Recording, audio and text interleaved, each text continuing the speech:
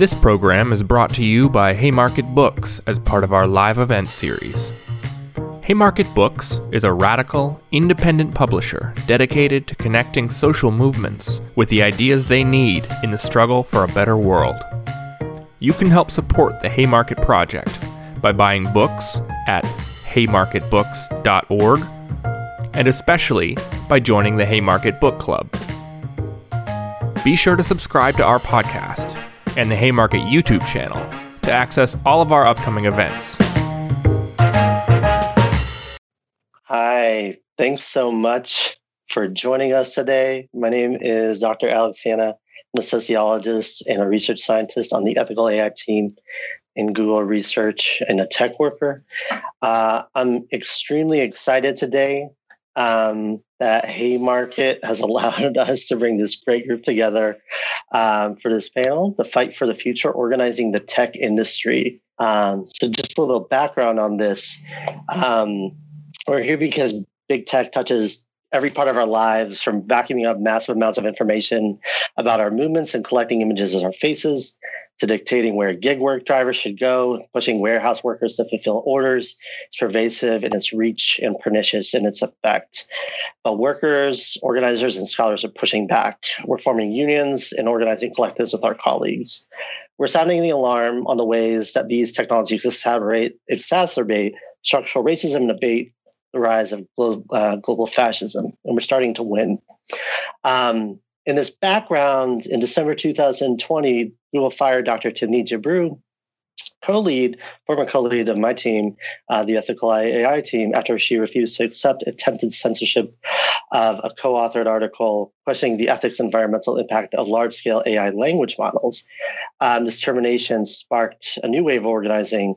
This has been going on for years amongst tech workers, who quickly mobilized to defend Tanit, Dr. Jabru, against the corporate giants' efforts to silence criticism of a key part of their business model. It's against this background that Google workers announced the formation of a union, the Alphabet's Workers Union, and we're going to talk about how this offers important lessons about workers' powers in one of capitalism's most profitable and important sectors. So joining us on this panel today is a fantastic group of folks and friends.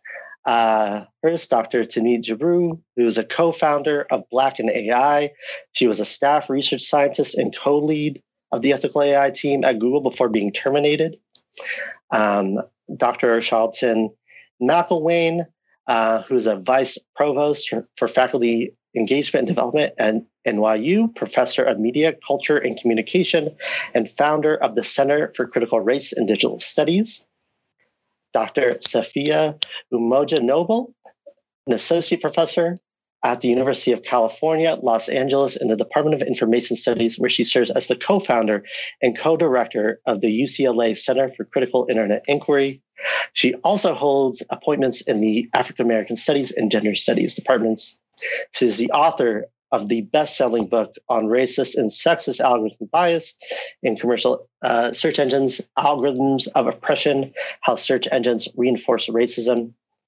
Adrienne Williams, who is a former charter school junior high teacher and Amazon delivery driver turned labor organizer.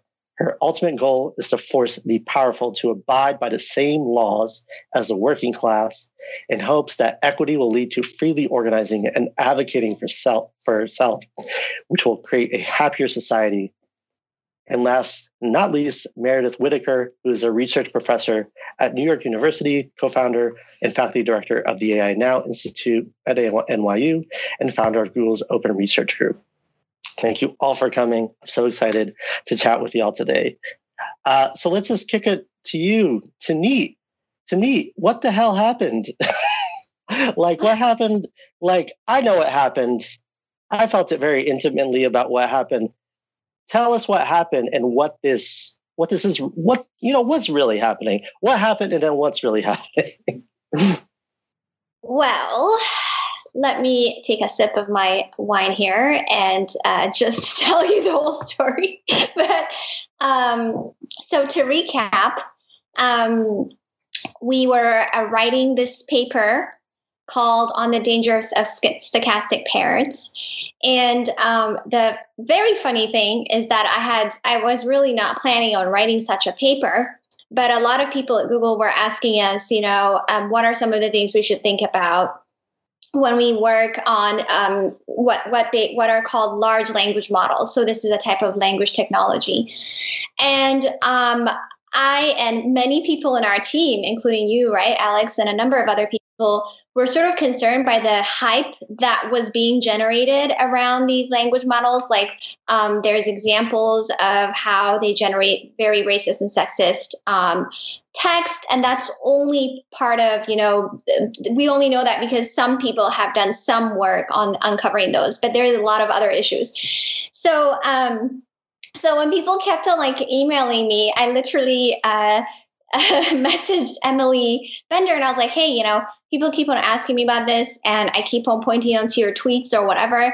Have you written a paper about this, or is there a paper that you can point me to that I can point other people to? Also, if you're planning on writing such a paper, I would, it'd be very useful for me. I would be the first consumer of such a paper. And then she was like, you know what? No, but maybe we should write a paper together. So then us and a number of people in our team wrote this paper and we sent it out for feedback and all of that. And literally a day before we all go out on vacation, there is a random meeting on my calendar from my manager's manager this was Meg Mitchell, my co-lead, my former co-lead, let's say. This was her birthday. So she was actually taking the day off, trying to relax. So I see this thing on my calendar and I'm like, oh, why do we have to meet? So I know I'm meandering, but I have to tell you guys the story. So it's 2 p.m., right? And so I'm like, okay, why do we have this meeting for 4:30 on my calendar? Meg Mitchell is actually, she can't make it. So can we make it tomorrow? Why does it have to be now? Nobody's answering me. And then someone knocks on my door and I open the door and I'm served. Somebody comes and said, okay, you've been served. I'm like, what? So they give me a subpoena for, I haven't told you, right, at Meredith, there's a case that involves where they're citing our paper Gender Shades. And so I have a subpoena for this. And I'm like, are these two things related? Turns out they're not. And so I go to this meeting. Megan, who is my manager's manager, says, a bunch of people, think that this paper should be retracted, blah, blah, blah. And I'm just like, why are they saying it now? Why not before? We had all this time for a conversation. And she's like, yeah, I know, that's fair. I'll go back and I'll fight it and I'll tell them, basically she was acting like she's on our side and this was not coming from her. So then I was really upset about this whole thing. I started crying in the meeting. And then the next day, I'm just trying to find out more information, right? If we retract this paper, what's going to happen to it afterwards? What are you planning on doing? Are you planning on just squashing the ideas? Do you have any suggestions for revisions? What will happen? So we keep on going back and forth, and there's really no engagement whatsoever with what I'm saying. And Alex even sends an email saying, she's very concerned about this because what does it mean for the future of the ethical AI team? What does it mean for the new people we just brought in? The first social scientist, research scientist in our team, poor Mark, who this was his first paper at Google. He was new. What does it mean? So again, no engagement whatsoever. But then we started sort of seeing emails that sounded like lawyer speaky type. And I'm like, okay, I don't know what's going on. But finally, I got super frustrated and I was like, look, I'm supposed to be on vacation. I was already really stressed out. I haven't even been, and now you started this whole thing right before I went on vacation. So I said, look, I'm not yet ready to retract my name off of this paper. The deadline to finalize, author names is end of January. So what I want to know is a few things. First of all, how did this retraction happen? Who came up with this process? Why? And is this a regular process? What are we going to do? Secondly, you guys need to have a number of meetings with the ethical AI team about process in general, because how is this team supposed to do any research? And thirdly, I need to know what parameters of research can be done at Google and who can, tell me to retract my paper by when, etc. Then I sent that email to Brain Women and Allies talking about, their DEI OKRs and such, because the reason being, a number of 2 people from that email list were poor women were writing yet another doc, because we've written so many documents about the issues. And they were like, hey, we were going by hand and trying to see all the new people who were hired. And it doesn't seem like it seems like they only hired 13 or 14% women, whatever. And they write all these docs. And I'm like, look, if there's no accountability for any of these things that are happening, it's not going to make a difference. So even in that doc, I went on and I commented and I said, you should push for accountability. So I wrote all of that to the Brain Women and Allies group. And I'm like, you know what? I'm going to have an electronics free day. I'm done. I need to have a day just of peace. So Wednesday, I'm chatting with one of our team members, poor girl Negar, and she's randomly telling me about this cool person. I love their research. Maybe at some point, we can have them in our team, blah, blah, blah. And then in the middle of that, she's freaking out. And she's like, oh my God, did you resign? Did you submit your resignation? I just got an email from Megan. So then I messaged Alex. I'm like, did you get this email? She's like, yeah. And I'm sure other people have too. And so that's how I found out that I'm apparently I resigned. And what they point to is an email I wrote to the Brain Women and Allies team, and something about being a manager or whatever. And I don't even think what I feel is that they just couldn't wait to get rid of me. And they thought they found an in somehow. And they were just like, let's just get her out. And, I think this paper was sort of like a catalyst. Maybe they were irritated that I just wasn't okay, fine, and stop.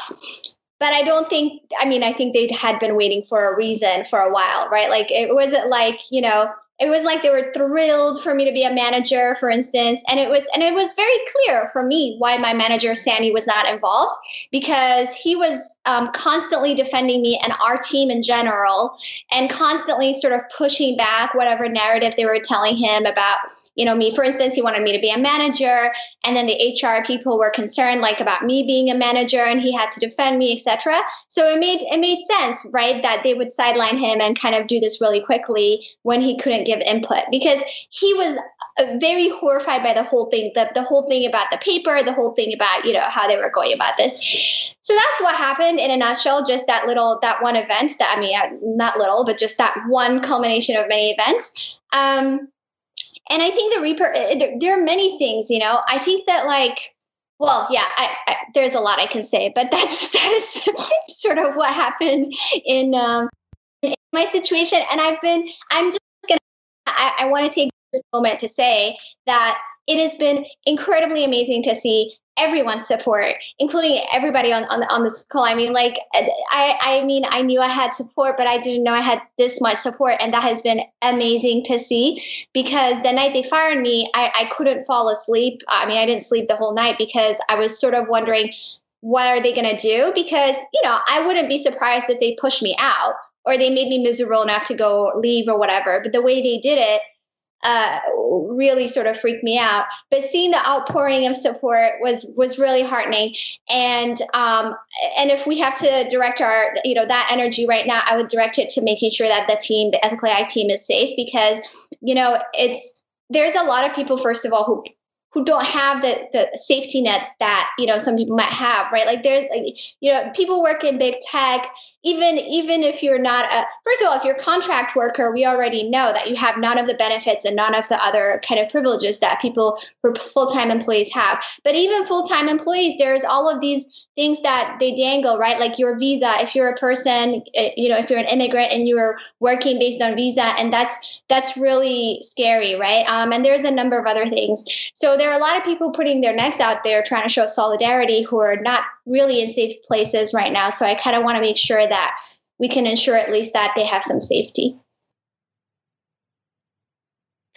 Thank you so much, Timnit. I know having to relive this over and over and talk about this. And the thing I want to highlight about the things you said is that, your email that you sent was saying, wherein, this kind of work, this kind of gaslighting that I'm getting here, this happens consistently to me, to other Black women in the organization, other Black folks in the organization, other people of color in the org. And this is supposed to be a list for women and allies, where it's supposed to be like, okay, this is sort of like a safe space. And so and then they turn around and saying, okay, you're out of line because of this email. So, I want to push on this. I want to push on this thing about precarity and contract workers and organizing. And so I'm going to turn it to Adrian, because I want to hear from you.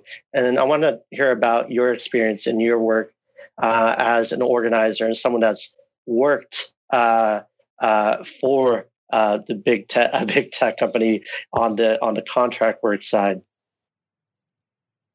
So mine is a little different, just because I didn't actually work as a tech worker. I was actually a driver.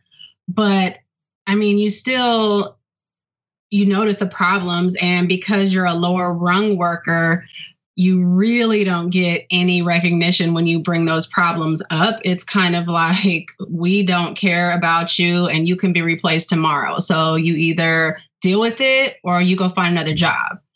And, it's really frustrating, I think, for me, because I started noticing the problems before the pandemic of, like the wage theft of, hey, we have this stand-up meeting and it's 30 minutes a day before your route and it's unpaid. Well, that doesn't seem like a lot. And so most people kind of let that go. But if you do the math, and I'm a math person, that's like, okay, that's $10 a day. That's 5 days a week. That's $50 a week. That comes out to be about $2,400 to $2,600 a year. Now, I don't think Jeff Bezos needs my $2,600 a year, but as a single parent, I need that. And so those little things that really add up, and that's just one of the problems. I've met workers in Oklahoma that said that they're being forced they get charged to use their PTO. So they have earned paid time off. And then when they go to use it, they get charged a fee. It's just so much. But then I've also, on the other hand, talked to Amazon tech workers who get paid really well and get abused in other ways, where they get they're like on call for a week, and their on call can mean that they get called 170 times within that week. So you have somebody who makes a really good living and they're a new mom, and Amazon is waking them up more than their brand new infant.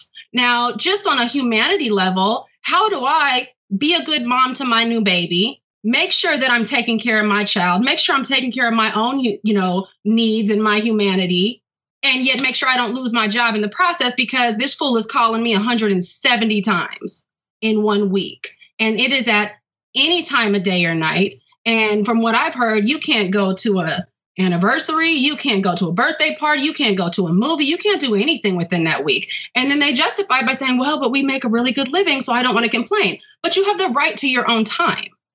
And I feel like that's the argument that's used against single people. That's like, well, I'm single, so why should I have to care if you have a kid? That's your that was your problem. You decided to have a kid, so I shouldn't have to care if you have, single parent needs. Well, what if you don't have kids, but you have a sick parent? So we have to start looking at each other when we talk about these tech companies in terms of just like, you are working these 40 hours that we collectively have said that's what we're going to have. And then everything outside of that should be your own time. And I don't care how much money you make, you're justified to your own time. In terms of organizing, I think what was really difficult is that there's kind of this attitude, even amongst the working class, that it's like, well, this is just where we are. And who am I to ask for more? Who am I to fight for more? And I'm exhausted. That driver job is no joke. They talk about, everybody signs that thing where it's like, can you lift 50 pounds?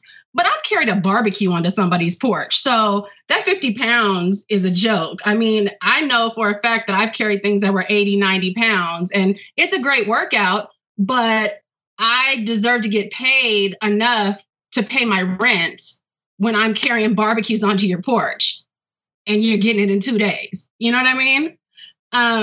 And it was really hard to get the rest of the people that work there to get on that same bandwagon. And I can understand why. You know, some of them are kind of like, hey, I can make ends meet and it's hard to live in the Bay Area. So I'm not willing to ruffle any feathers because I don't know if I can find the same rent somewhere else.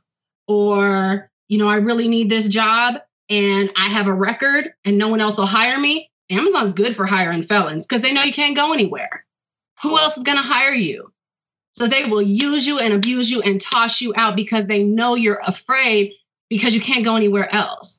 And so the idea of organizing when the ones that are brave and are like, I don't even want to say brave because there are some that are brave that just can't organize. They can't do it. It's not that they don't want to, they just can't. But the ones that have stood up to say, okay, I'm going to organize, they get targeted. Amazon, we've let them as a country get so rich that they can hire their own CIA that they call intelligence analysts. They're in the warehouses. They have been known to detain and interrogate employees just like the FBI or the CIA, having them in rooms for hours at a time. That's illegal. But where are you going to go when you're poor and you can't afford a lawyer? So they do these tactics that just terrorize communities, and there's absolutely nowhere you can go. And it's so absurd that when you try to tell people, people are like, that's illegal. That didn't happen. As if Amazon gives a crap about what's illegal. So the organizing it's a hard thing. I have my eye on Alabama because they're right now trying to do a vote. But what I know is that there are unions in Europe who have been trying to negotiate for years, 7, 8 years, and Amazon will just stall them out and refuse. So my thought is what we need are the unions now, our ILWUs, our port workers, our people who say they believe in unions to put their money where their mouth is and stop unloading these ships. And that's really where it's at for me. They keep calling for general strikes and want working class folks with no safety net to jump on the streets and go protest. I don't have a safety net, but y'all do. So stop unloading these ships until Amazon does better. That's where I'm at with it. That's amazing. Yeah, I mean, we need to see some of that solidarity. I mean, we saw this recently with the Hunters Point strike. Teamsters turning the trains around, going back to Ohio. That solidarity is amazing. We need some of that solidarity with Amazon drivers. I'm gonna kick it to Sophia. I want you to speak about this, especially about the concentration of power and capital in these tech companies. Yeah, thank you so much, Alex. And it's just an honor to be here with all of you. I'm just in awe of the fact when I look at this screen and I see women and people of color always at the forefront of pushing, of recognizing, of seeing, of naming our exploitation of our communities and of ourselves. And I want to remind everyone who's watching that the reason we know about these crises is because of the way in which scholars of color, women, LGBTQ scholars and journalists and workers have put their careers, their reputations, and quite frankly, in some cases, their lives on the line trying to push back on big tech. So it's not lost on me that that we gather here to have this very, very serious conversation. And I know that it's also consequential for all of us in different ways. So let me just say that one of the things that's important to us that I think many of us have been studying and thinking about as I hear the stories to meet of your work and how it's so powerfully linked, Adrienne, to your experience is that we're talking about companies that are in the case of Google and Amazon, the 10 most powerful companies on planet Earth. In the top 10, in the sector that has more market capitalization and concentrated wealth than any other sector on planet Earth. So this is not quite the same, let's say, as other moments in history where we see the tech sector and big tech broadly participating and in creating some of the most extractive business practices we've ever seen. And I think it's really important for us to remember that there have been other moments of crisis in human history where that kind of exploitation has been resisted and upended. So I feel energized as we have this conversation that we remember and we kind of recall, for example, the abolitionists who fought so powerfully against the transatlantic slave trade and the institution of slavery, when that too was a very profoundly normalized industry, a normalized way of living, where people expected the exploited labor of Black people and Indigenous people to just exist in perpetuity. Right. So, it has been the handful of resistors and abolitionists who pushed back to change those institutions. And I just want to remind us, because I think of all of us on this call and all of our colleagues and friends and coworkers as being part of that lineage and that tradition. In the case of, we're talking about Amazon and Google, I sit here from Los Angeles having this conversation, and I'm thinking about the way in which every kind of public, democratic, institutional counterweight to big tech has been so powerfully undermined.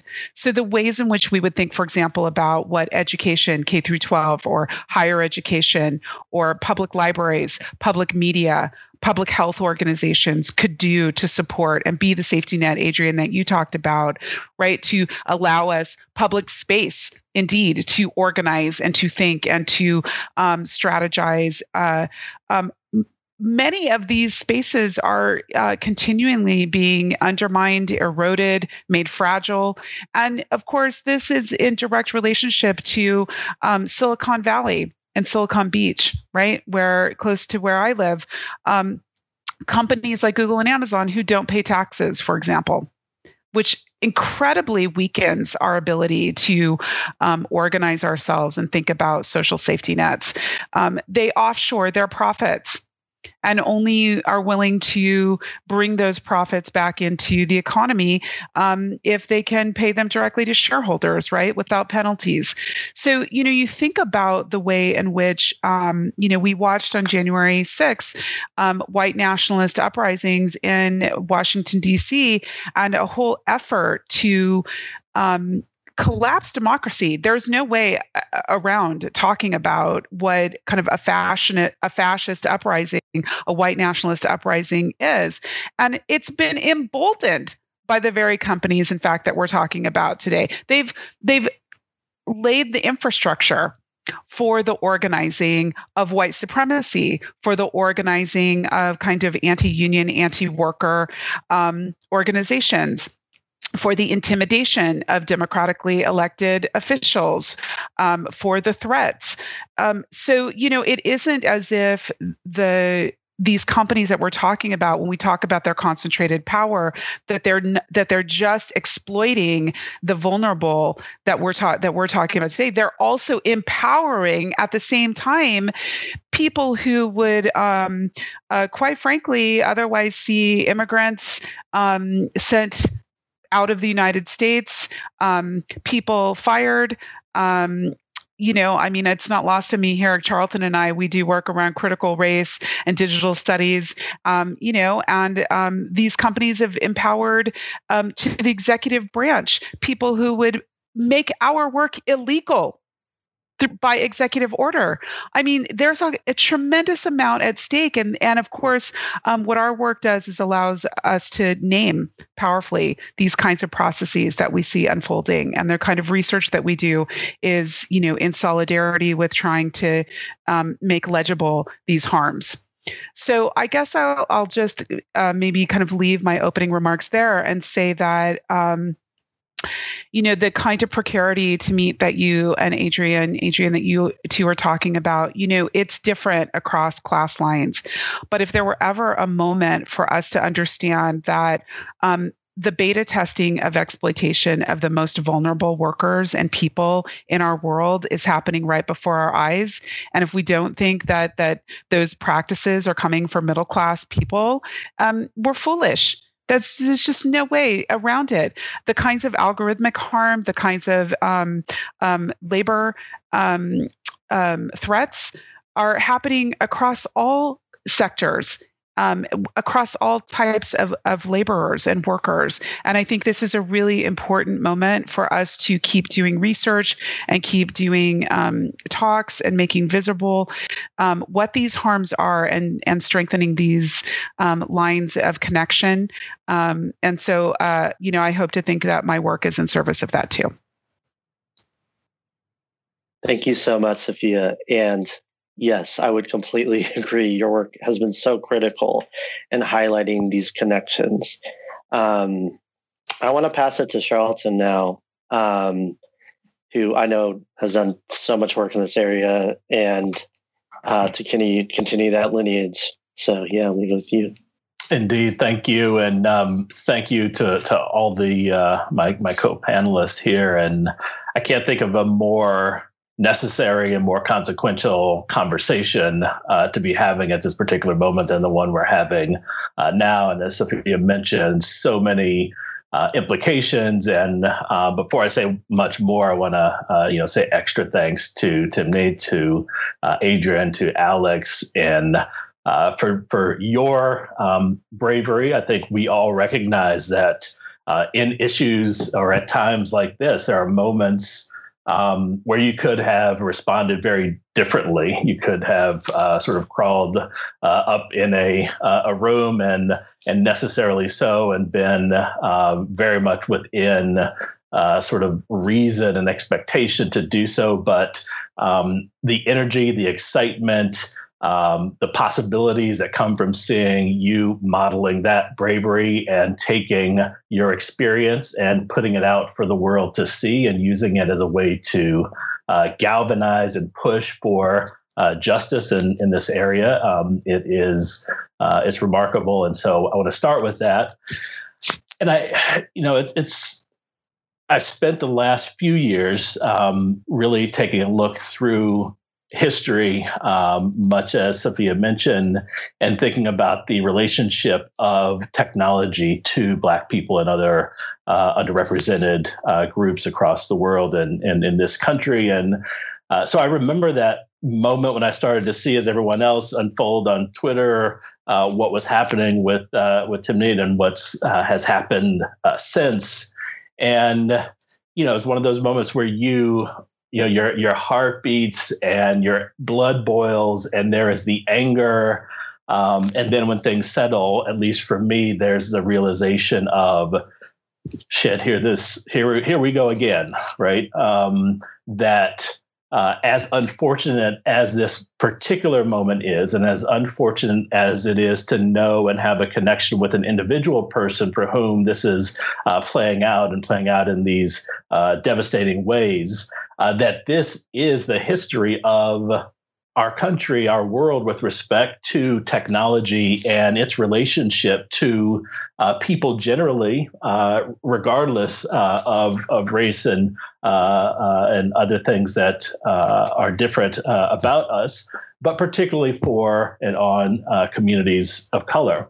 So at this moment, and when that happened, and even thinking about preparing for this conversation today, my mind went back to a number of those historical figures and words that they called into being that I think help describe what the stakes are for us today, help us diagnose what the problems are and what persist. And so I want to spend a couple of minutes just taking you through a couple of those and really leading up to a final point that I want to make in terms of introduction. Given the focus around organizing and labor movements, I couldn't help but go back to labor leader, civil rights activist A. Philip Randolph, one-time head of the Brotherhood of Sleeping Car Porters, who throughout the 50s and 60s was very concerned about Black people's relationship to technology, particularly in the scope of labor and work and access to opportunity. And he said a couple of things that has always stuck with me as a guide for how we should be thinking about the role of technology and what it should play and how it should play in our lives. And on the one hand, he said, you cannot destroy the machine. You cannot stifle the invention of various geniuses in the world. He said, technology is the collective creation of the people. And as such, he believed that, again, quote, the people should share in the fruits of technology. And so I think it's important to think about what we should demand of these tech companies and so forth, which is that technology is supposed to be something that works for all of us, right? And I think what we see and what we have seen persist throughout history is something very different. It is an industry, a private industry that only sees people of color in particular as valuable in as much as we are able to be a mass technical labor force able to produce the kind of wealth needed to keep a very few in positions of economic and social power. And there are many reasons for that. But one of those, I think, is another current that persistently runs through tech industry work historically and certainly today, and that is a persistent anti-Blackness that pervades both the tech industry as much as it does our society and, in many respects, the world. And so here I think back to another statement from a figure, civil rights movement, labor organizing politician, Adam Clayton Powell Jr., who made this remark in a speech. And I always come back to this speech, and I can't think of any more appropriate words to describe precisely what we've seen in the case of what's going on at Google right now, and with Timnit and with Alex, the rest of the team, and others. He said, "I shall not quote statistics. To do so would be a waste of your time and that of my staff. We know that the Afro-American is the last hired, first fired. We know that he pays a tax on being Black, which makes him the lowest wage earner in this nation. We know that he is quarantined, regardless of ability and education, so that his highest achievement can be the attainment of only creature comforts. We know that he composes the largest number of unemployed in this nation, and we know that the new era of automation does not include him." And when I see what's going on and what has been unfolding, that is what most powerfully comes back to me, is an industry who, in very real, explicit, demonstrative ways, was not made for us, was not made with us in mind or with our best interest at heart.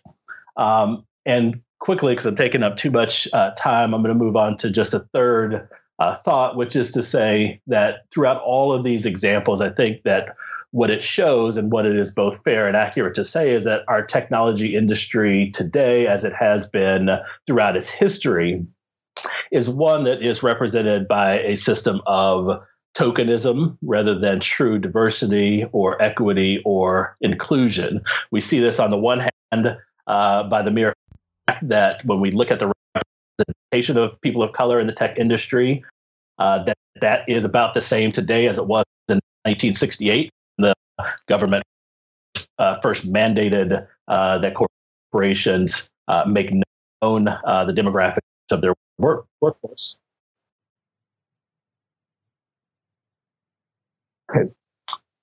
Okay.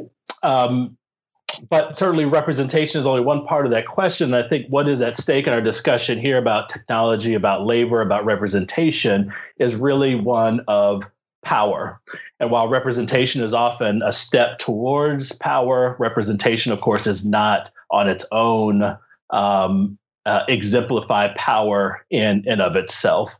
And I think we all, certainly many of us on this call here today, recognize that true power lies in ownership, true power lies in influence, true power lies in the exercise of one's prerogatives to know that they will have a bearing on corporate decisions that get made. True power lies in the ability to say, stop, wait, pause, or simply no. And I think when we look out on the tech industry terrain today, what we're seeing is that level of power is simply not there. And that is certainly what we need to be pushing for.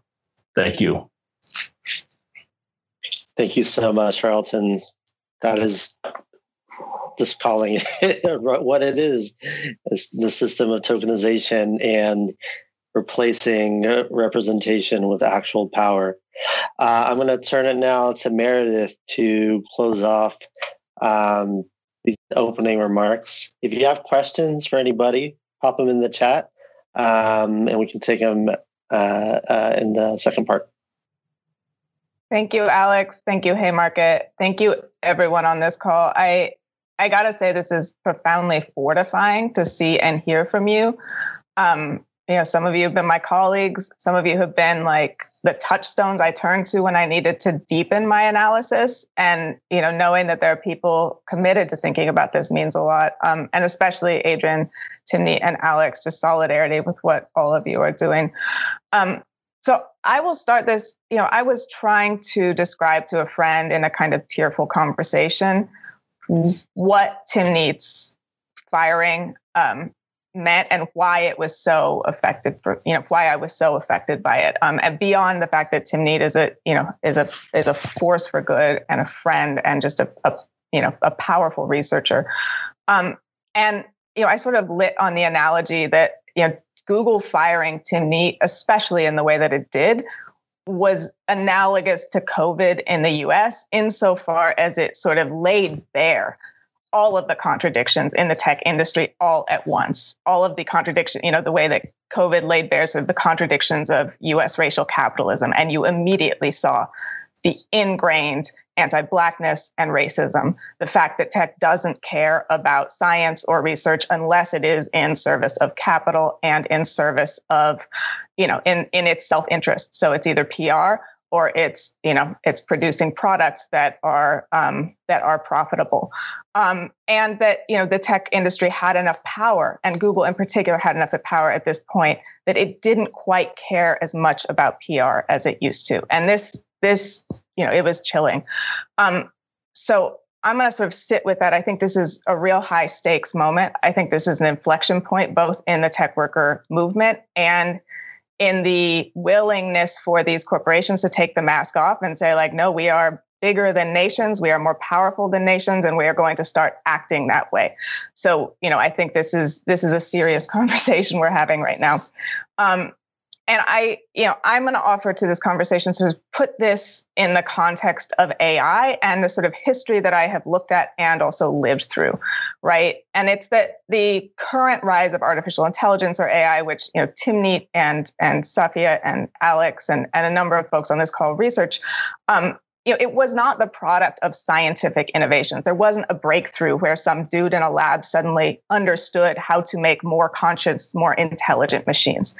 It was the product of a significant concentration of computational infrastructure, a significant concentration of data that was, part of the advertising ad tech industry that grew the commercialization of the formerly public internet into, these giant centers of capital, and the concentration of, the ability of capital and resources, which allowed these companies to hire kind of rare and highly trained technicians who could build these models.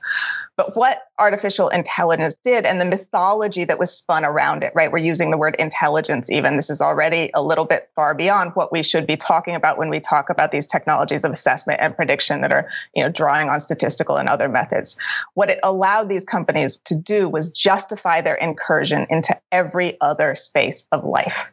So they were intelligent machines for, helping with education, for online proctoring, for deciding who gets bail, for deciding who stays in a cage, for deciding, who gets healthcare and who doesn't get healthcare, for deciding, the transportation grids in major city, et cetera, et cetera, et cetera. And I could go on for probably 2 hours with examples like this, as could everyone on the call. But, it's harder to find a place where you aren't seeing the incursions of these technologies than where you are.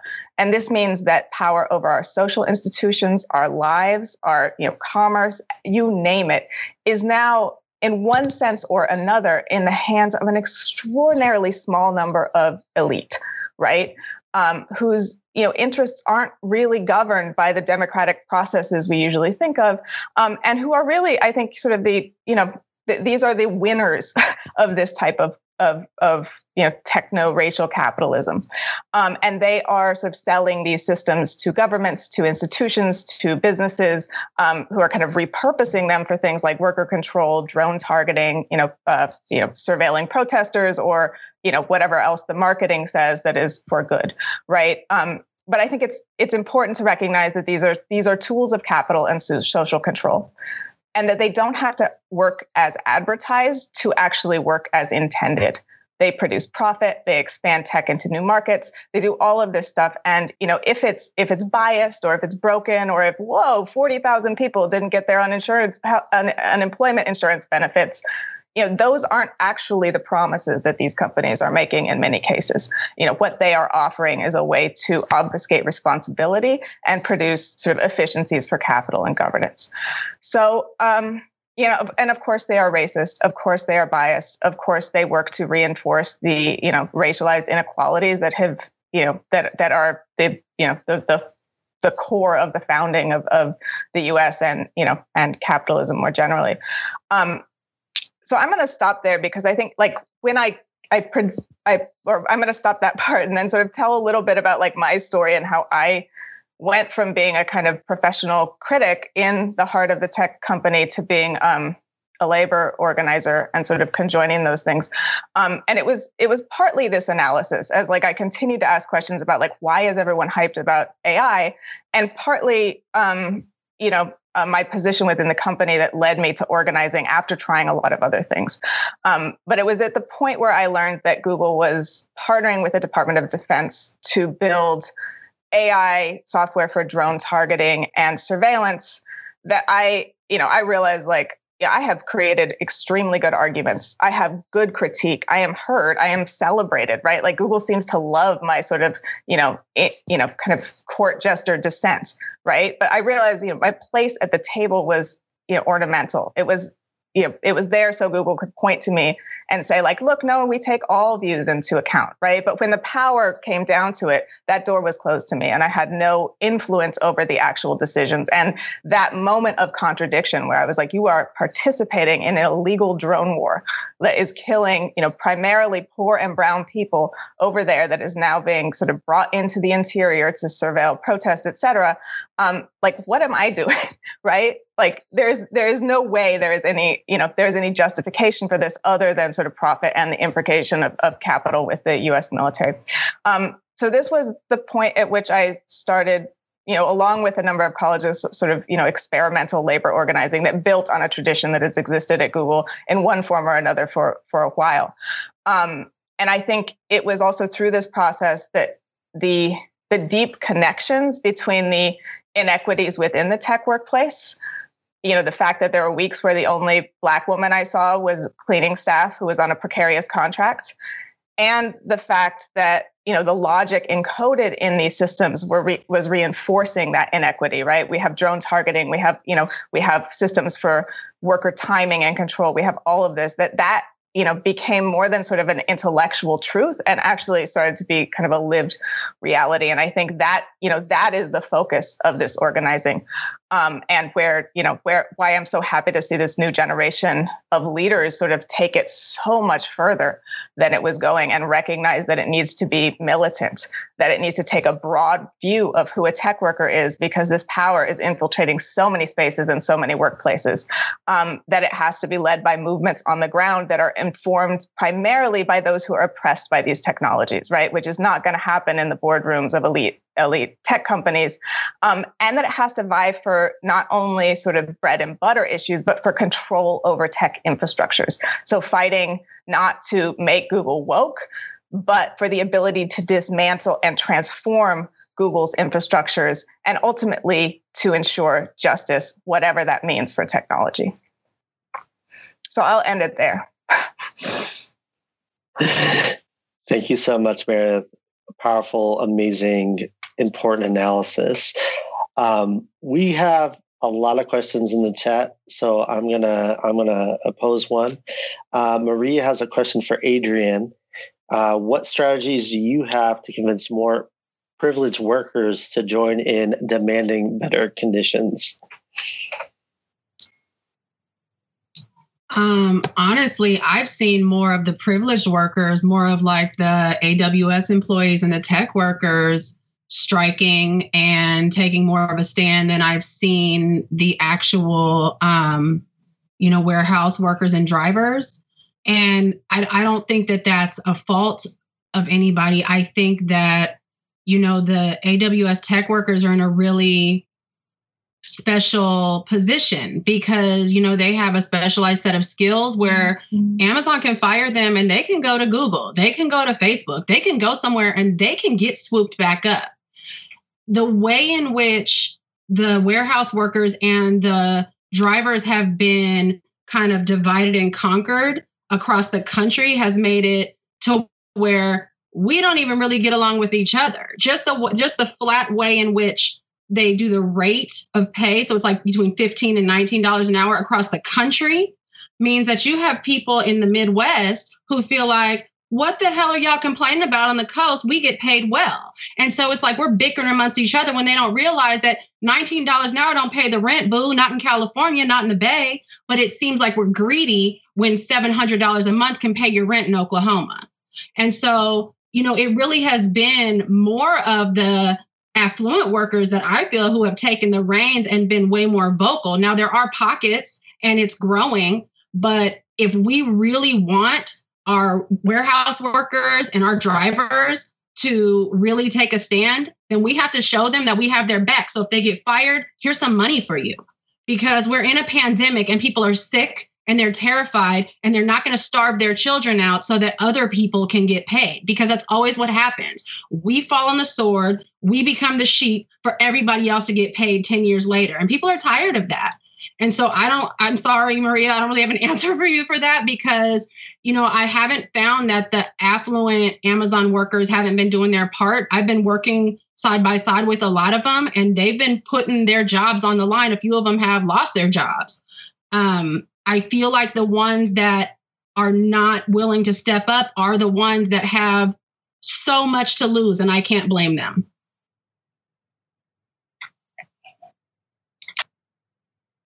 Thank you so much. We have a question from Miriam. I'd love to hear panelists' suggestions for alternative models we can turn to help reclaim power from big tech. I know of worker-owned co-ops, but I'd love to hear more about other alternatives.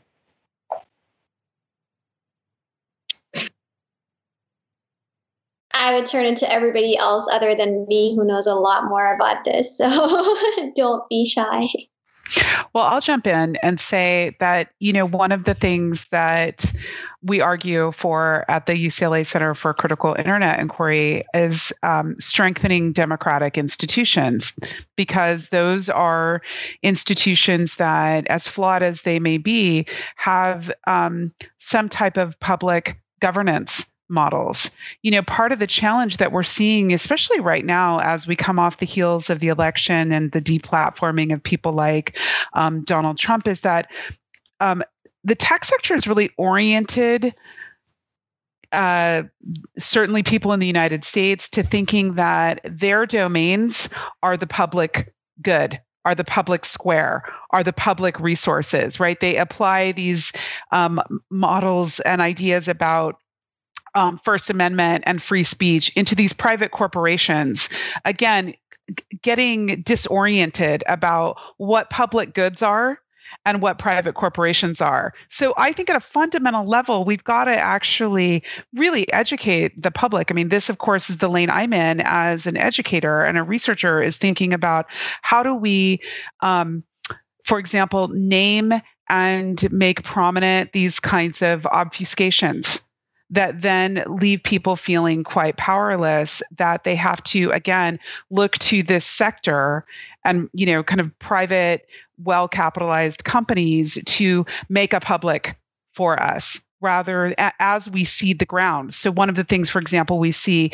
is how companies like Google, by not paying taxes, have starved public institutions for resources. Schools, universities. We don't have the resources that we need to flourish.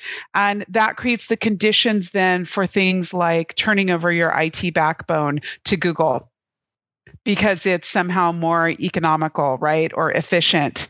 So we cede so much space in so many different domains of public life. And I really appreciated, Meredith, what you were talking about, which is this idea that,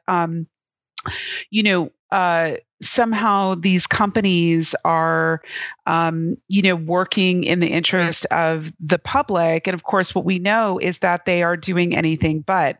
They're weakening the kinds of organizations. So there's lots of places where we all work and live and do things. And I think one of the challenges that we have to face is how are we going to organize ourselves in those spaces and places? There isn't a Messiah coming to save us. We're going to save ourselves one school at a time, one institution and organization at a time. We have to organize where we are. I can tell you that, for example, scholars, in my domain who do this type of work are the most vulnerable also in universities, because while the university's been starved for resources, this creates an opening for companies like Google and Amazon with its partnership with the National Science Foundation, for example, to cherry pick the researchers that are favorable to their interests, to strengthen engineering schools, to weaken humanities and social sciences. And of course, these are the domains that push back on these kinds of encroachments and capture. So I think that, we are bombarded, in this kind of neoliberal moment to think that we have to solve these things as individuals. Of course, this is one of the things people ask me all the time. Sophia, what do I use if I don't use Google products? What should I be doing instead? And it's like, well, you can do other things, but we are not going to purely solve this through consumer choice, picking a different technology, tweaking an algorithm, getting a better so-called AI.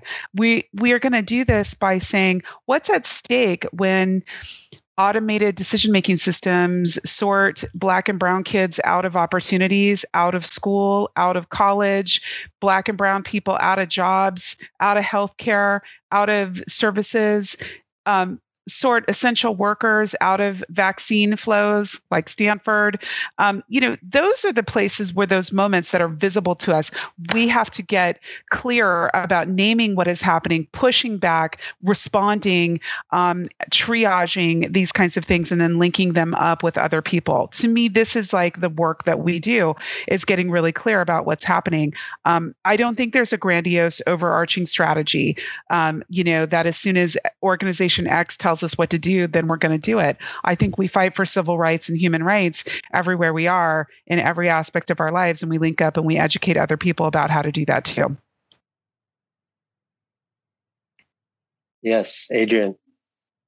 I have a couple thoughts on that too, because having worked at the junior high that I worked for, that was a charter school that was co-created by Mark Zuckerberg and his wife, and still 30% of their corporate employees are Chan Zuckerberg Initiative employees. And it's really just a front for data mining, and they falsify grades and graduation rates. And I could go on and on and on. It's a mess. My kids were in physical danger. They were in emotional and mental danger. I tried to raise red flags. I've already been sent a slew of cease and desist, but we all know it's not defamation if it's true. So I've yet to be sued. To me, one of the biggest issues that we got to get away from is NDAs. I feel like NDAs are unconstitutional. If it's my story, I have the right to say it. If it's not your secret sauce and your recipe, then you don't have the right to protect it. And what's happening with these corporations, and it's happening at Amazon too, as we're looking at the string of miscarriages that they're causing from coast to coast within their warehouses, is that they take everybody as an individual, pay them out $10,000, just the cost of doing business, then you sign an NDA and nobody sees it. And how do we ever put a stop to anything if we don't ever let anyone tell their story? NDAs seem grossly unconstitutional. I know some at public schools make all of their corporate employees sign NDAs. They're still trying to get me to shut up. But I mean, go ahead, come for me, because I have no money anyway. The 2020 is taking all that. So I don't know what they're trying to get.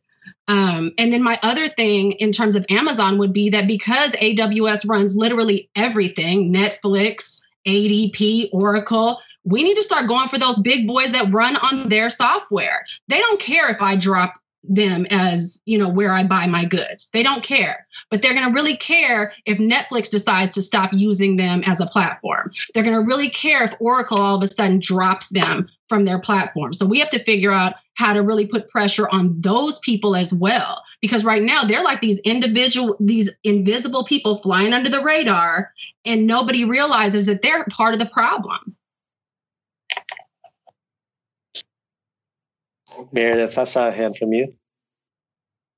Yeah, I just want to echo what Safia and what Adrian said. And I think what that kind of raises up for me is, one, the sort of issue of corporate secrecy, and that we have these public, so-called public goods that are being run by corporations where we don't have access to examine them. We don't. What we know is what their marketing departments and salespeople tell us, and what we can observe empirically, and even that is threatened under laws like the Computer Fraud and Abuse Act. So we need whistleblowers in these companies to be sharing this stuff, and we need legal intervention that helps us make a map of where these companies are, because I think that will inform us that there is already an organic coalition of organizers and pushback that is happening, because there are very few places where there isn't some tech element, whether it be the charter school, whether it be, wherever else. And once we begin to say, like,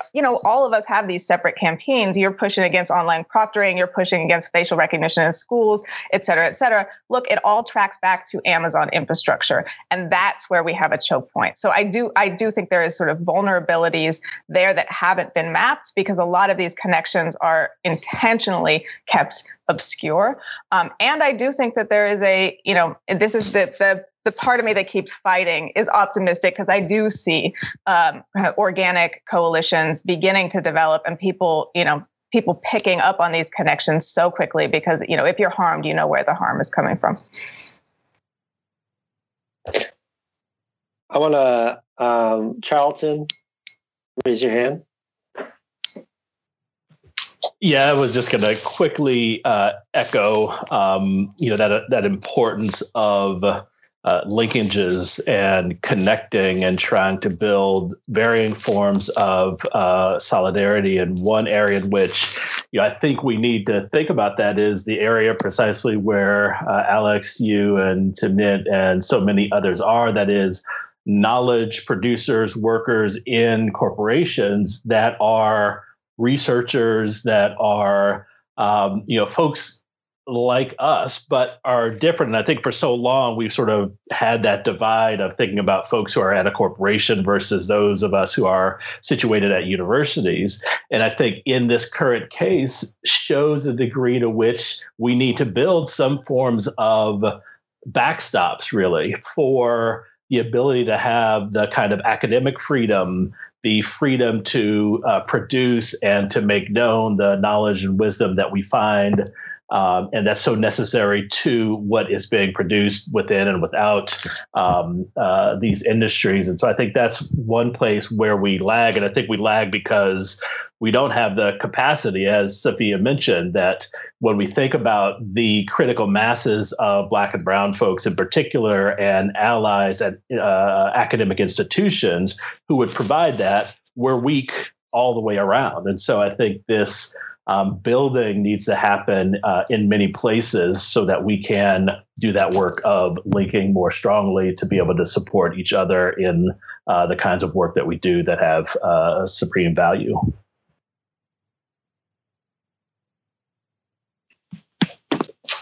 Hello.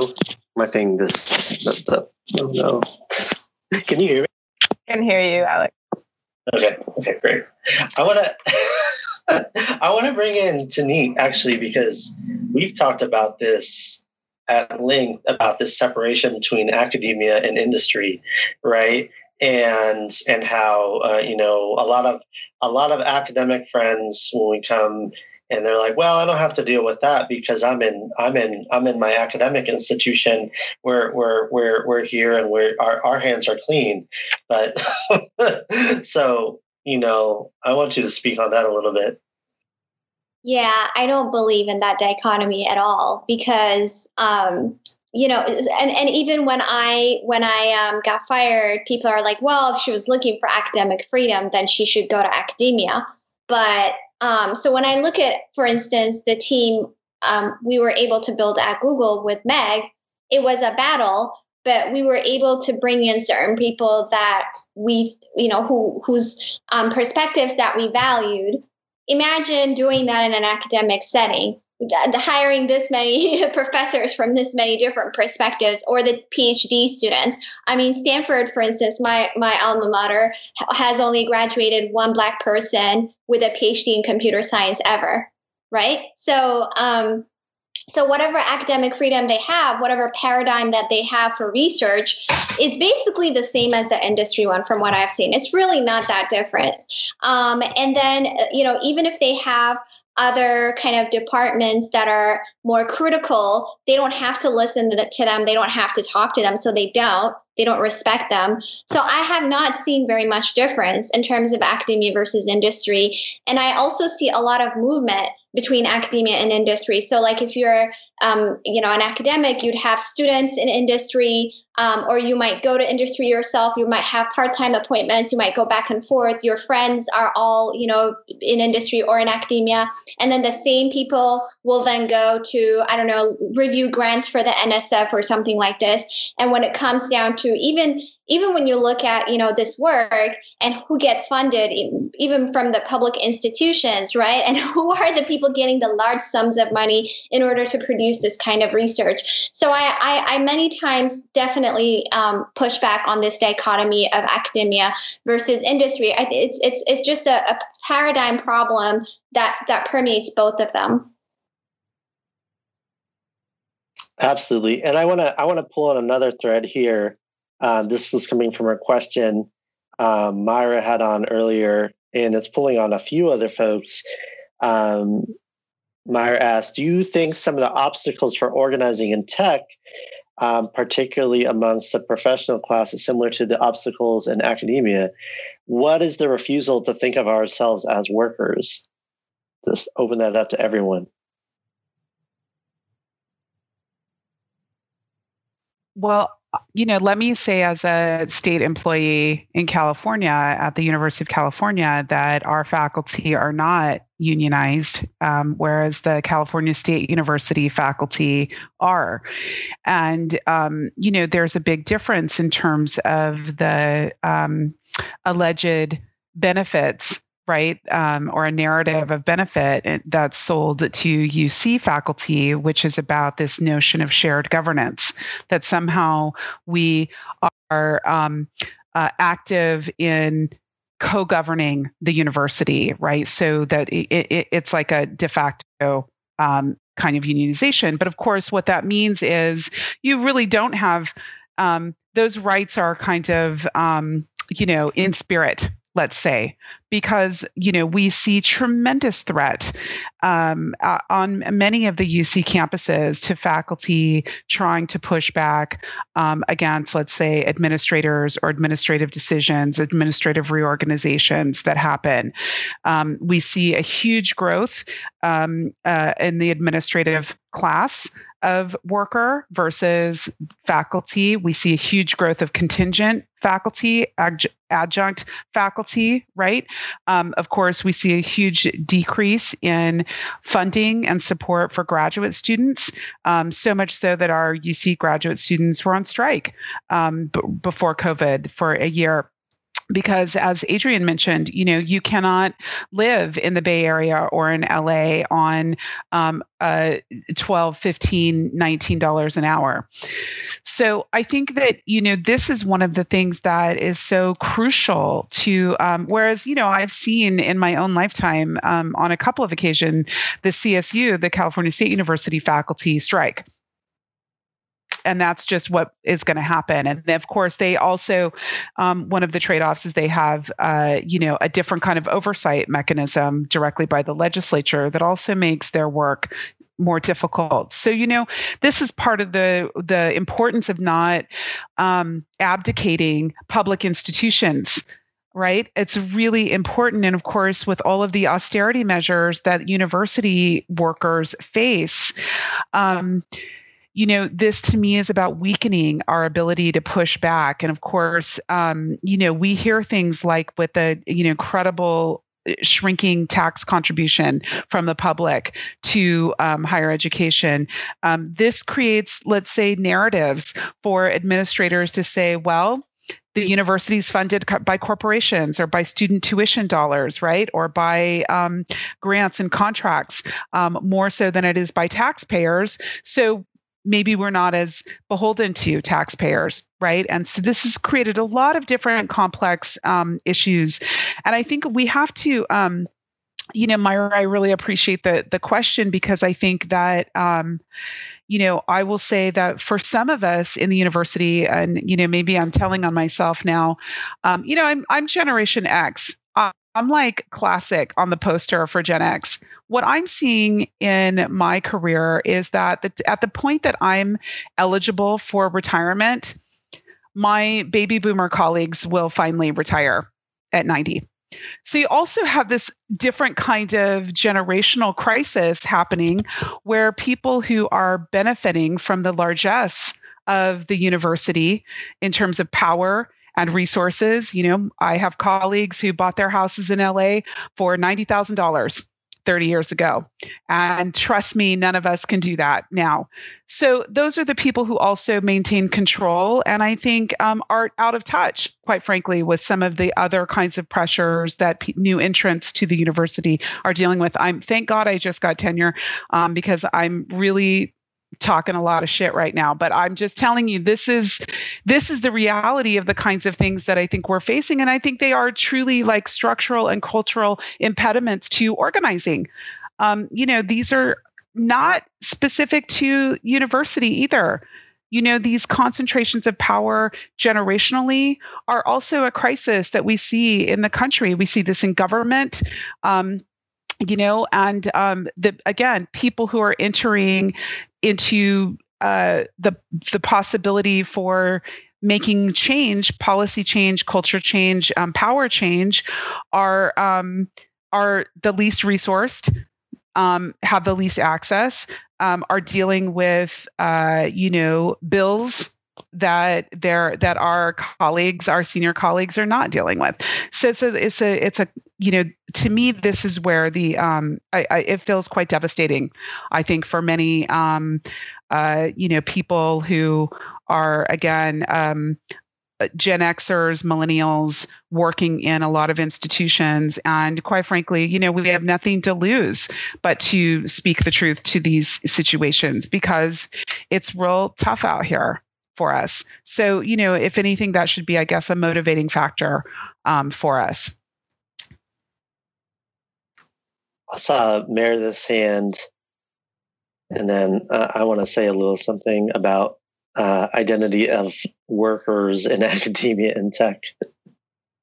Yeah, I wanted to speak to this quickly. I think a place to go for sort of more ruminations on this question would be another Haymarket panel that had abolitionist scholar Ruth Wilson Gilmore moderating around the termination of tenured professor Garrett Felber, who was effectively fired for naming racism at University of Mississippi and doing sort of radical, engaged scholarship that went beyond sort of co-opting radical ideas, but actually, having lived politics. So I think, it's pretty clear that, you upset those with power in those institutions in tech or academia, and power will protect its own.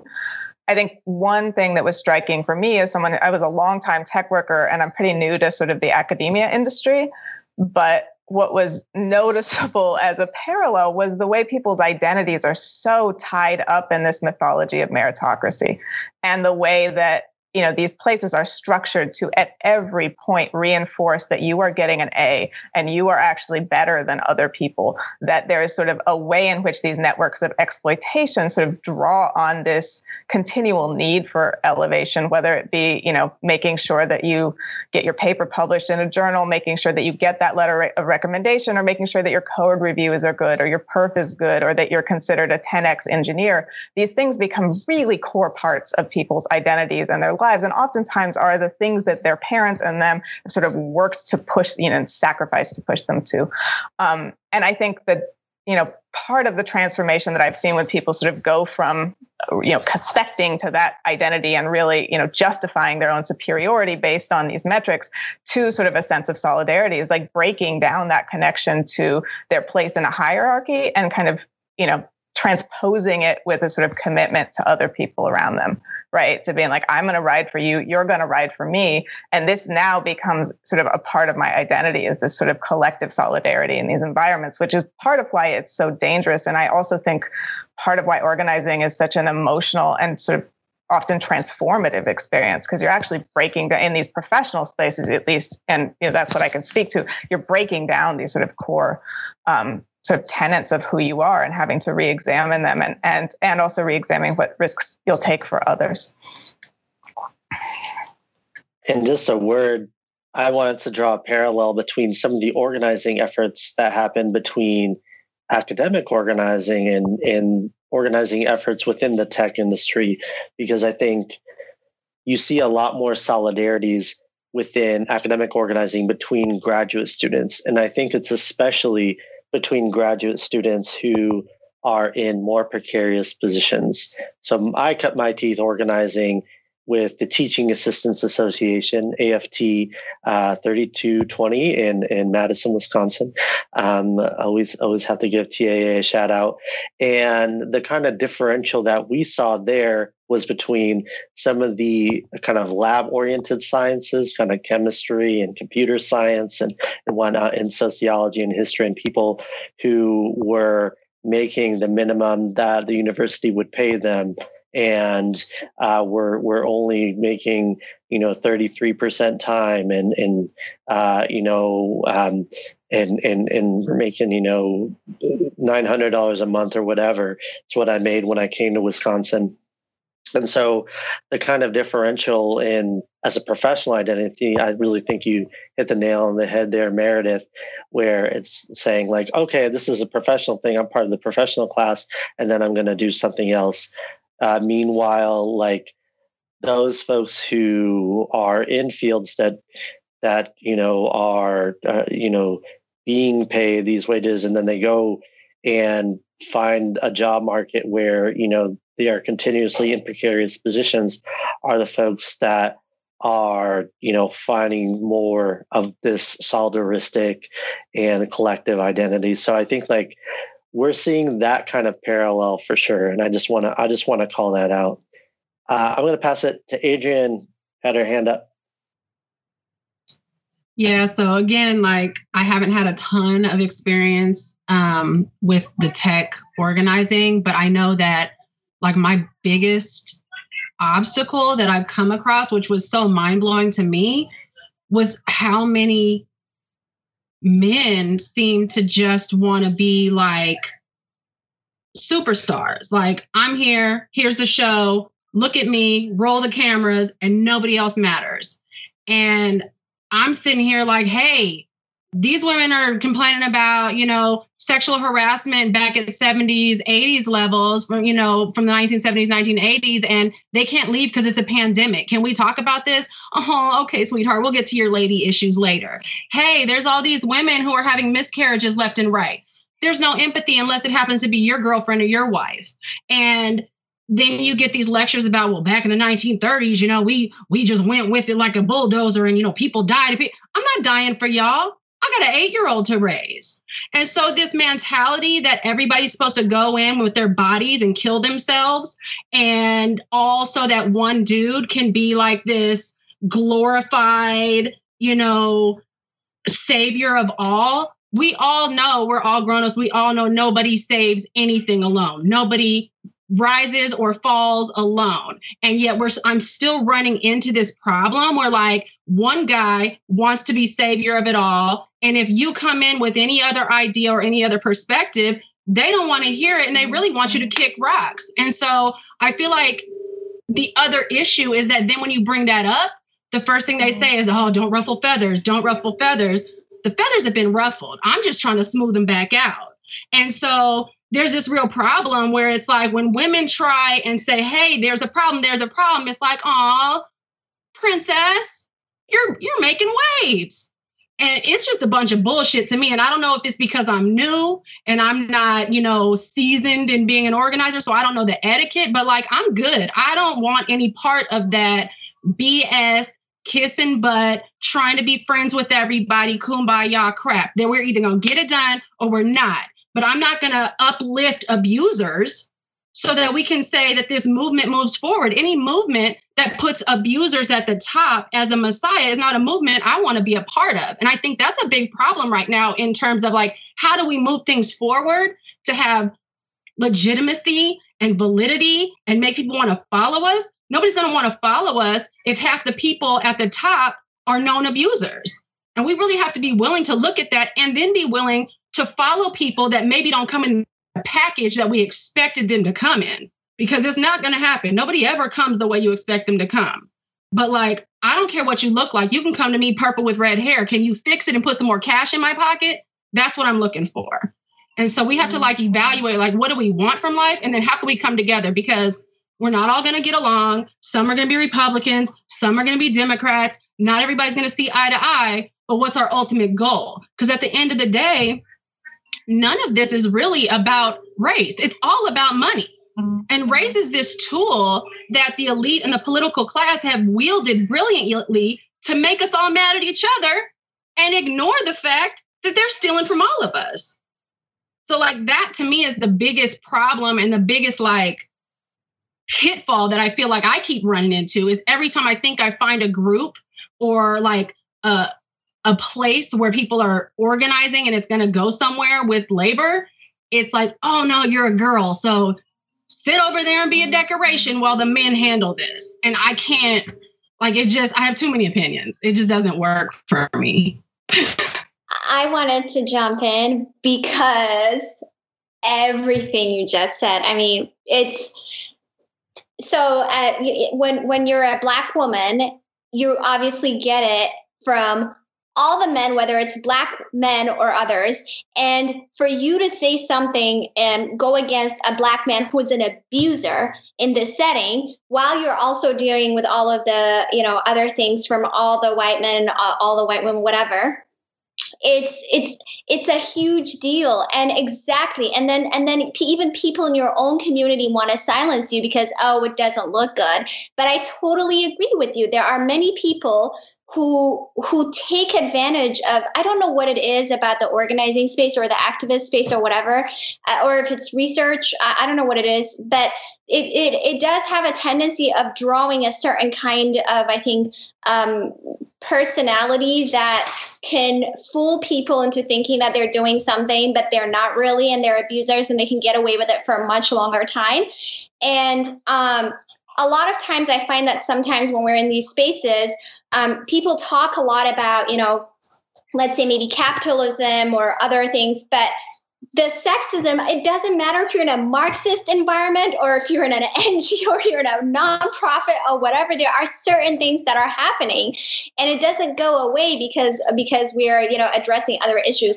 This is a huge thing. And I've talked to even, April, who got fired from Google, Ifeoma and Erica, who were pushed out of Pinterest, right? And this is the thing we deal with. And I dealt with that a lot at Google as well. And even with the organization that we co-founded with my colleague Reddit. And like you said, how we have to focus on the goal because there's going to be all sorts of personalities and egos you have to manage. And sometimes you have to let things go because, you want to go to a bigger goal, but there's just certain things we cannot let go. And that's the abusive behavior that you're talking about. And this happens a lot.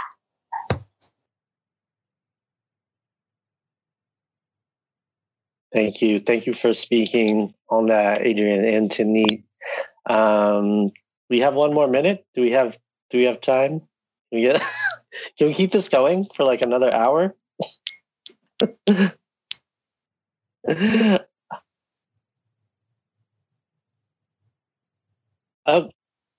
Okay. So why don't we try to wrap up? There's been a few questions in the chat about a few things. One question I want to touch on is those beginning in tech, what can they do about unionizing and organizing?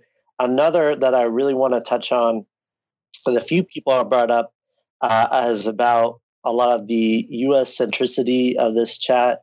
So Julian asked, major tech companies are multinational corporations employing outsourced workers all over the world, especially in the global South. How can we make this a global worker movement? So I'm gonna drop those as some concluding questions. I say we need the port workers. Mm-hmm. We need the port workers to stop unloading ships, because they can stop unloading ships for all types of companies. So the question is, how can we make it a global issue, right? Not necessarily U.S. centric. Is that the? So yeah, these companies are international companies, and there are many times where I feel like we speak on behalf of people who are not in the U.S. or elsewhere, right? And it's like, I think it's like everything else. It's important to pass the mic and know that we don't know, and we don't have to know, right? I mean, everybody knows their own context very, very well. And for me, this was similar even at Google, right? When we were talking about organizing, I know my context within Google, within the research organization. As a researcher, I understand my own issues, my own problems. I don't understand some issues that some other people are dealing with in a different context. So we can have some sort of federation where each person is empowered to, you have to listen to the different people from the different parts of the organization, because they're the only people who know what their issues are. And it's the same thing in terms of, let's say, global South. So for instance, I can talk about parts of the African continent, like where I'm from, or, but not even, it's a huge continent. I even see even members of the diaspora sort of criticizing how some people approach organizing there, right? Like if you go there and you look at, even when I try to do anything in Ethiopia, any little thing, like even have a free, 1 month coding class for students, right? The bureaucracy you have to go through to even just do that. Anyone who doesn't just give up and leave, I have a lot of respect for, right? So if I'm going to go there and lecture them and say, hey, you shouldn't want to work at Google, you shouldn't want to do this, that's still very, I think that's, what's the word? Oh, sorry, 1 second. 1 second. Hey.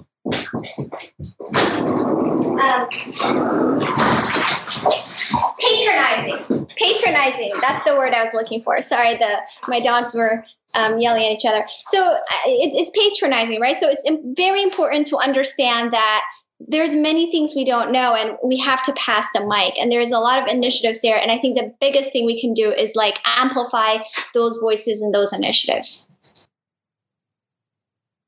Yeah, I just want to support. I mean, I think that organizing happens locally, and I think people build coalitions around issues. Now, this is like a fundamental dimension of organizing across a lot of issues, and we find solidarities issue by issue. So it's really important that that we do the work where we are. Again, rather than waiting for someone out there to fix it somewhere else, we are going to fix it right where we are, in the lanes in the lanes that we occupy, and build those relationships. And I think, of course, the storytelling work is so important, because that is also what links up our experiences. It humanizes what we're talking about. I remember 10 years ago, when I started my graduate work and I was talking about that algorithms could discriminate, and that they actually could uphold oppressive systems, people would say that's just impossible. There's no way. I mean, they would argue with me and say that code is just math, and math can't be racist. And here, I think, fast forward 10 years, we have, we have so many people who have the receipts on how it works, Alex, right? So, I think it's really important that we hold onto the things we know, tell those stories, keep linking them up with each other, humanize these conversations, resist the capture. We all are tied together around this kind of conceptually, this idea of, what happened to me with your experience of talking about AI and ethics, or the lack of ethics, the lack of morality, the immorality of the things that you saw happening, the discrimination. Those words now have been captured. I mean, that Google dared to open up a consulting division on AI and ethics, I got a good laugh out of that one. So, we have to always stay smart, articulate what is happening, be prepared that our critique will be captured and reframed and redeployed in service of capital, in service of these companies, weaponized against us, the very thinkers who brought our evidence from our lived experience to the table. They will invalidate our lived experience. They will invalidate what we see with our eyes. They'll tell us these are lion eyes. So, it's very important that we not give up. And I think, I have to say that just as a final thought for me, it brings me an incredible amount of joy to look at each of you on this screen and to get to work with you and connect with you, because, our struggle is for deepening the humanity of our families, our kids, creating a future, creating a sense of possibility for ourselves. Keeping these ideas at the forefront of what we're trading off when these companies encroach is really important. Everyone, Adrienne, I totally relate to what you're saying. I have a 9-year-old. It's like we can all relate to what it means to be made vulnerable and feel like we don't have a sense of future. And those stories are really important, and those stories are increasing. We know that the global wealth inequality is increasing every year. It's more unequal than it was the year before. A lot is at stake, and the consolidation of power among the 1% is not sustainable. The bottom will fall out of that. So we have to, while we're thinking about resisting these encroachments, we have to also be able to articulate what we want, the kind of communities we want, the kind of world we want, the kind of environments we want. We have to speak the possible, speak what we want, speak it in joyful, meaningful, loving ways, while we also do the resisting work of the encroachment. And so I just want to say that I feel energized with all of you, because I think if we're doing this work together, like, how can we be defeated? Us and all our friends, boy, we're a mighty team. Amazing. I feel like that's a good place to end. Thank you so much. Thank you, Adrienne, Denise, Charlton, Meredith, Sophia. Thank you, Haymarket Books, for letting us have this conversation. So much love to Haymarket. I'm going to do the YouTube thing and say, please subscribe to their channel. I've never gotten to say that before. So, Liam says, please subscribe. Thanks for listening. If you liked this episode, subscribe to our podcast and to the Haymarket Books YouTube channel, where events like this one are hosted live. And don't forget to check out haymarketbooks.org.